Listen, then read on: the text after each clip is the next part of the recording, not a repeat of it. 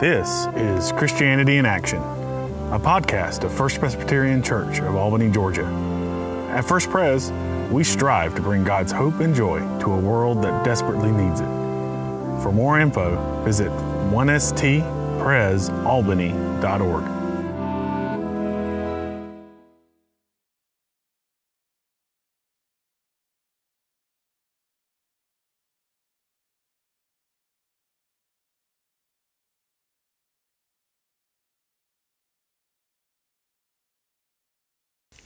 Hey folks, JD Sumner here from First Pres Albany.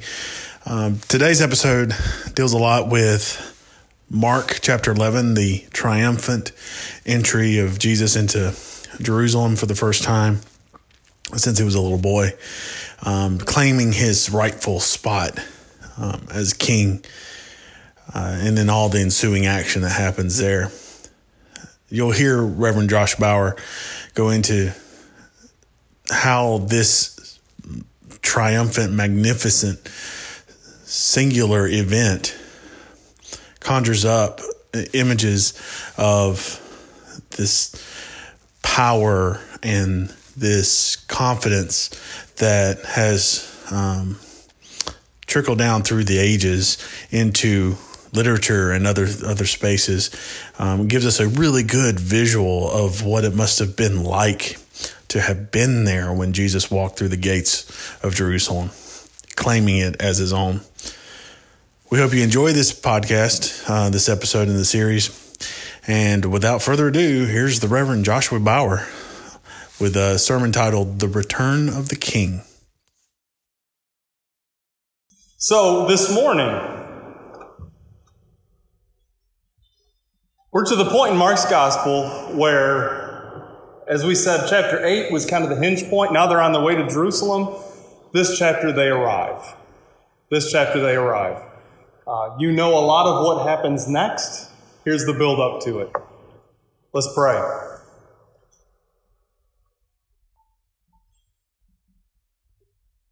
God, by your Holy Spirit, as we open your word, open our hearts. Open our minds. Give us understanding. Give us comfort. Give us conviction to hear and to follow, to join in the processional and declare you King over our lives. We ask it in your holy name. Amen. And remember, you have a part in this. Mark chapter 11, verses 1 through 11. Listen to God's word. Jesus and his followers approached Jerusalem. They got as far as Bethphage and Bethany on the Mount of Olives, when Jesus sent two of his disciples on ahead with a specific task. Go to the village over there, he said to them, and as soon as you enter it, you will find a colt tied up, one that nobody has ever ridden before. Untie it and bring it to me. And if anyone says to you, "Why are you doing that?" then say, "The master needs it, and he will return it at once." They went off and found the colt tied up beside a door out in the street, and they untied it. Some of the bystanders said to them, "Why are you untying the colt?" They gave the answer Jesus had told them, and they let them carry on. So they brought the colt to Jesus and laid their cloaks on it, and he sat on it. Several people spread out their cloaks on the road. Others did the same with the foliage they had cut in the fields. Those in front and those coming behind shouted out, "Hosanna! Welcome in the Lord's name! Welcome to the kingdom of David our Father! Hosanna in the highest!" Jesus entered Jerusalem and went into the temple and looked all around. It was already getting late, and he returned to Bethany with the 12. This is the word of the Lord. Thanks be to God. Jesus is calling for you and for me. Four of the coolest words in all of literature. Aslan is on the move. You know what that comes from? Yeah, C.S. Lewis's classic children's allegory, Christian allegory. The Lion, the Witch, and the Wardrobe. Those 4 words is how they introduce Aslan in the story. And Aslan, even if you haven't read the book, you probably know he's the hero of the story. The great talking lion who happens to be the rightful king of the mystical land of Narnia, where animals talk and all sorts of stuff happens that doesn't happen here. But when the book opens, Aslan isn't on the throne. Narnia is ruled by an interloper, an impostor. It's ruled by Jadis, the evil white witch. She had invaded Narnia, claimed the throne for herself, oppressed all the creatures of Narnia who did not pledge allegiance to her, and plunged Narnia into an eternal, depressing winter. The book says it was always winter, but never Christmas. To make matters worse, Aslan hadn't been heard from in ages. Some wondered where he'd gone, if he would come back, if we'd ever hear from Aslan again. When 4 human children are magically transported to Narnia, they're quickly hunted by the Queen's secret police. They're on the run, and they find refuge in the hut of Mr. and Mrs. Beaver, 2 animals in Narnia who had remained true to the true king. And in that hut, the 2 beavers explain just how desperate and dire the situation is. And just when the explanation gets about as dark as it could be, Mrs. Beaver says, "But there's hope. There's still hope, dear." And Mr. Beaver says, "Oh, there's a mite bit more than hope." And then he leans forward and whispers, "Aslan is on the move." Here's the next thing that C.S. Lewis wrote. And now a very curious thing happened.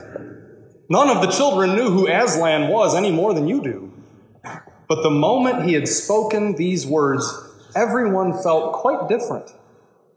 Perhaps sometimes it's happened to you in a dream, that someone says something in the dream which you don't understand.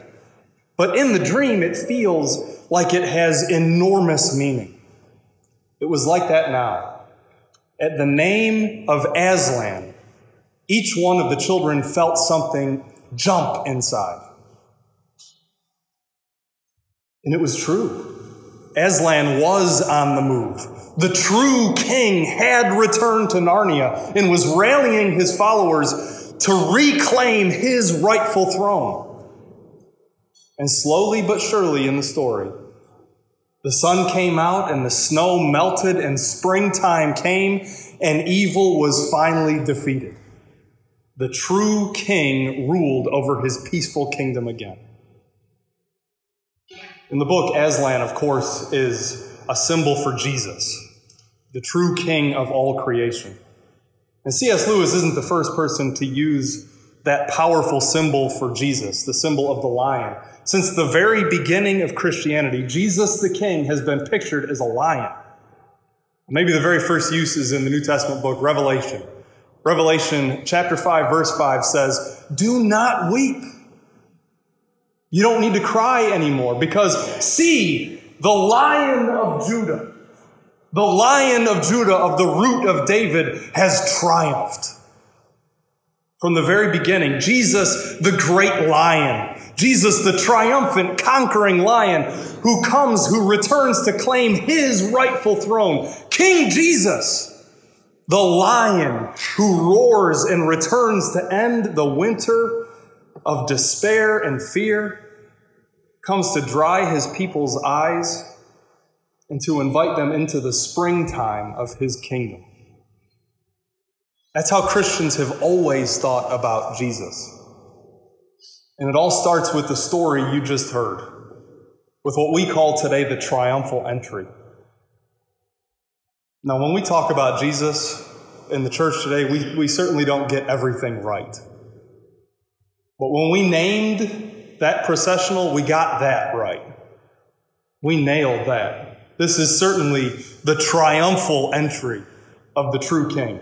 The rightful king returning to God's holy city to claim what belonged to him and to him alone. To readers in ancient Israel, the story from Mark 11 would have just screamed every aspect of it. Here comes the true king. The group of people that's parading into Jerusalem that day, they were probably a caravan of pilgrims, and they probably traveled all the way from Galilee to Jerusalem, a trip of about 75 miles on foot the whole way. The last leg of their journey would have been the worst.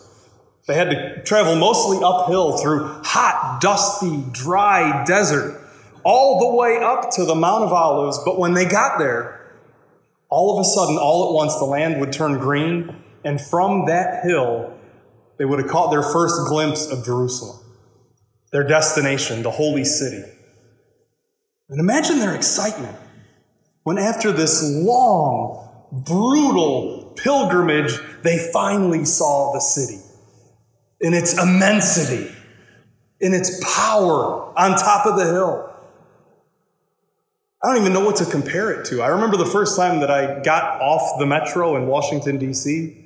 at the Capitol building and walked out and stood in front of that Capitol. Have you had that experience in your life in Washington where you say, this is what they've talked about? You can't even describe it. The marble everywhere, and everywhere you look, symbols of power and majesty. But for these people, it was even more than that. Because this was the city, you said it at the beginning, daughter Zion. Zion. This was where the Messiah would come from. This is where God's anointed would rule from and bring peace to the whole world. This city is where salvation would come from, and they had arrived. Imagine their passion and excitement.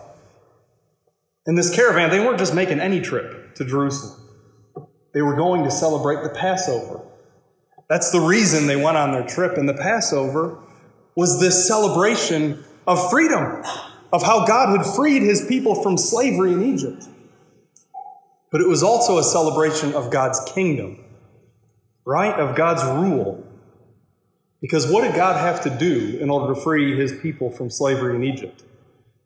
He had to overthrow the Pharaoh. He had to show the world who really was boss. It was time to celebrate God's kingdom, because when God acted in Passover all those years before, God had definitively proved that there was only one true king in the world, and it was not Pharaoh in Egypt in their ancestors' time, and it was not Caesar or the puppet king who was Caesar's puppet king in Jerusalem at that time. There was one true king. So on their way to the city, they threw their cloaks out, and they cut branches off, and they waved. And these things make no sense. Why would you throw cloaks down? Why would you cut branches off and start waving them? But they had a purpose. Today, go home, open your Bible up to 2 Kings chapter 9. And you'll read there what's going on. Because there is one reason you would throw your cloaks down in front of somebody. And there's one reason you would wave branches in front of somebody. In that culture, they did those things when they had one thing happening. When they were about to anoint a new king. When they were about to welcome a new king onto the throne to take control over whoever was there. The true king had arrived. And here comes the climax of the story. Where is the true king? He's riding on a colt. A colt which I wish I had the power, right? Go grab that thing I need. What should we tell them? Tell them I need it, and they'll be totally cool with it. I'll bring it back when I'm done. And it just happens. This is what happens when kings make decrees, right? You don't say no to the king. So Jesus makes that decree, and he's riding a colt, which, by the way, Zechariah, the prophet, said would be the animal that the true king would ride into the city. It's all over the place, and the people cry out, Hosanna! As we already said to the children this morning, this scream of praise and at the same time crying out for God's help all at once. And then they shouted out something that was as dangerous and rebellious as it was true.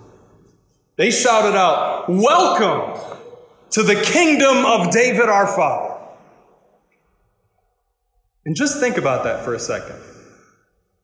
They were claiming publicly,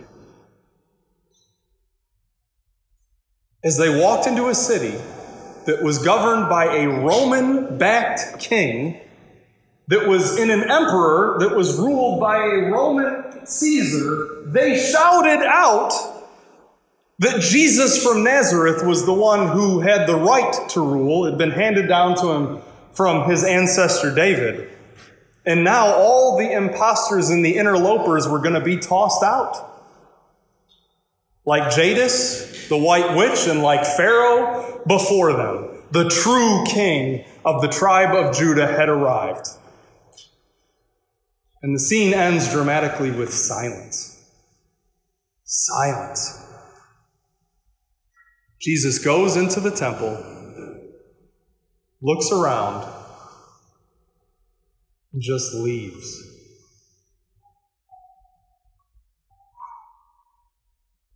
It wouldn't be crazy here to picture a lion high on a rock, surveying his territory, slowly walking back and forth. One scholar says, Jesus surveys the ground here not as a pilgrim, but as the sovereign Lord who has returned to his temple. The king had arrived. The true king had returned to overthrow every power that oppressed his people. The true king had returned to save his people for all time. The ones who were with him that day and everybody who sits here this morning. The king had arrived. We always hear this story the week before Easter, at the end of Lent, but I wonder if it's better heard right where Mark put it, near the beginning of the season of Lent, when we still have a long, dusty road to walk before we get to the empty tomb. Maybe it's best to spend this journey of Lent picturing Jesus as a lion. Because, for real, have you ever been near a lion? An actual real lion? Have you ever done it? You ever been there? You ever been to like Zoo Atlanta or something and been close to the lions? Ellie Claire has. Yes, and what you know, yeah, it's amazing. So about 7 years ago, I took a family trip out to visit my folks in New York. We went to the Rochester Zoo because they had a brand new habitat opening up. It was Step into Africa. Cool. You know, I had the elephants, it had everything. So we stepped into the zoo and had the arrows, follow the arrows. And the family caravan marched all the way into the zoo. And I don't know why they decided to put it about 5 miles into the zoo. But by the time we got there, we were not shouting Hosanna or, ready to worship the king. We were ready to put hands around throats and, I'm tired, my legs hurt, I need water. But then we got to the middle of that enclosure. And at the center of that step into Africa was a pride of lions. And right there, up against the glass, was the pride male. And he was just sleeping. Right there. Right in front of me. I looked it up. How many inches of glass was there? Maybe 3. Maybe 3 inches between the king of the beasts and me. And I knelt down. So I was right there. And my son knelt down next to me and I turned and said, "You think I could take him?" And he got this look of terror. "Please don't try to take him." Because that lion, he was enormous. He was majestic. His mane, the huge paws. One time as he was sleeping, he just stretched that paw out. Have you ever seen just your house cat do it and the nails flash for just a second? And he did that. But they were like this long. And his paws were like this. And his rib cage, as it just went rhythmically up and down, and the muscles that you could see underneath the skin and the fur. It was awe-inspiring. There's a reason that Christians have always thought of Jesus as that animal. Imagine something with that much raw power and might, with that ability to just swat and end something with that power in their roar, with that kind of immensity about them. And then imagine that creature so devoted and committed to you that he would die to protect you from anything that threatened you. That he would willingly give up his life and his power so that you would be okay. I think it fits to think of a lion pawing around in the hospital room when you're waiting for the test results, or walking with you up to the nurse's station when you're about to ask where the test results are, or walking back and forth on the presidential debate stage, just watching, or sitting beside you when you pray.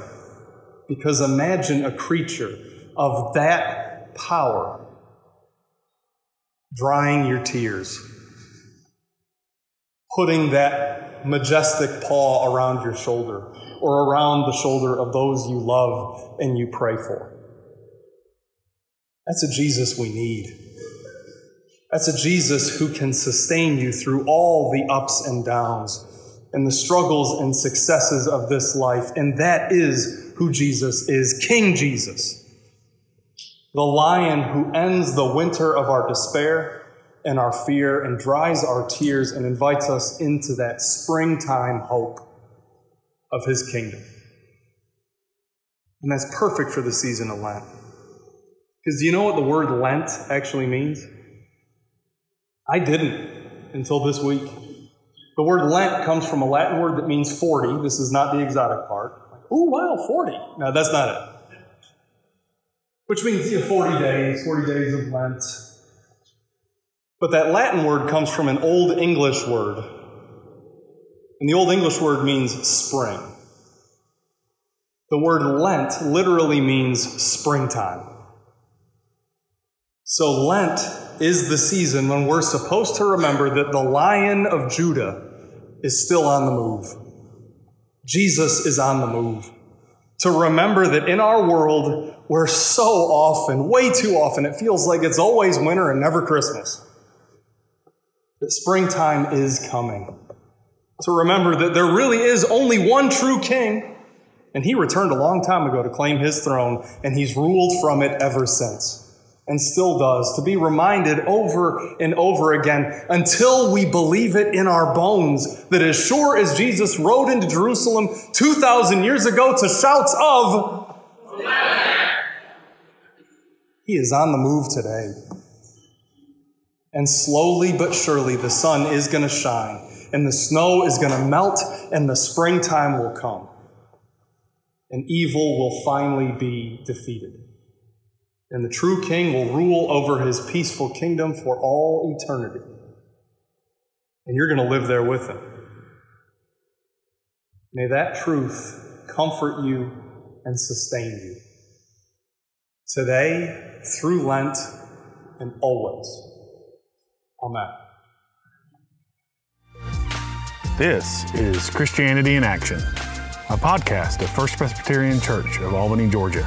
For more info, visit 1stpresalbany.org.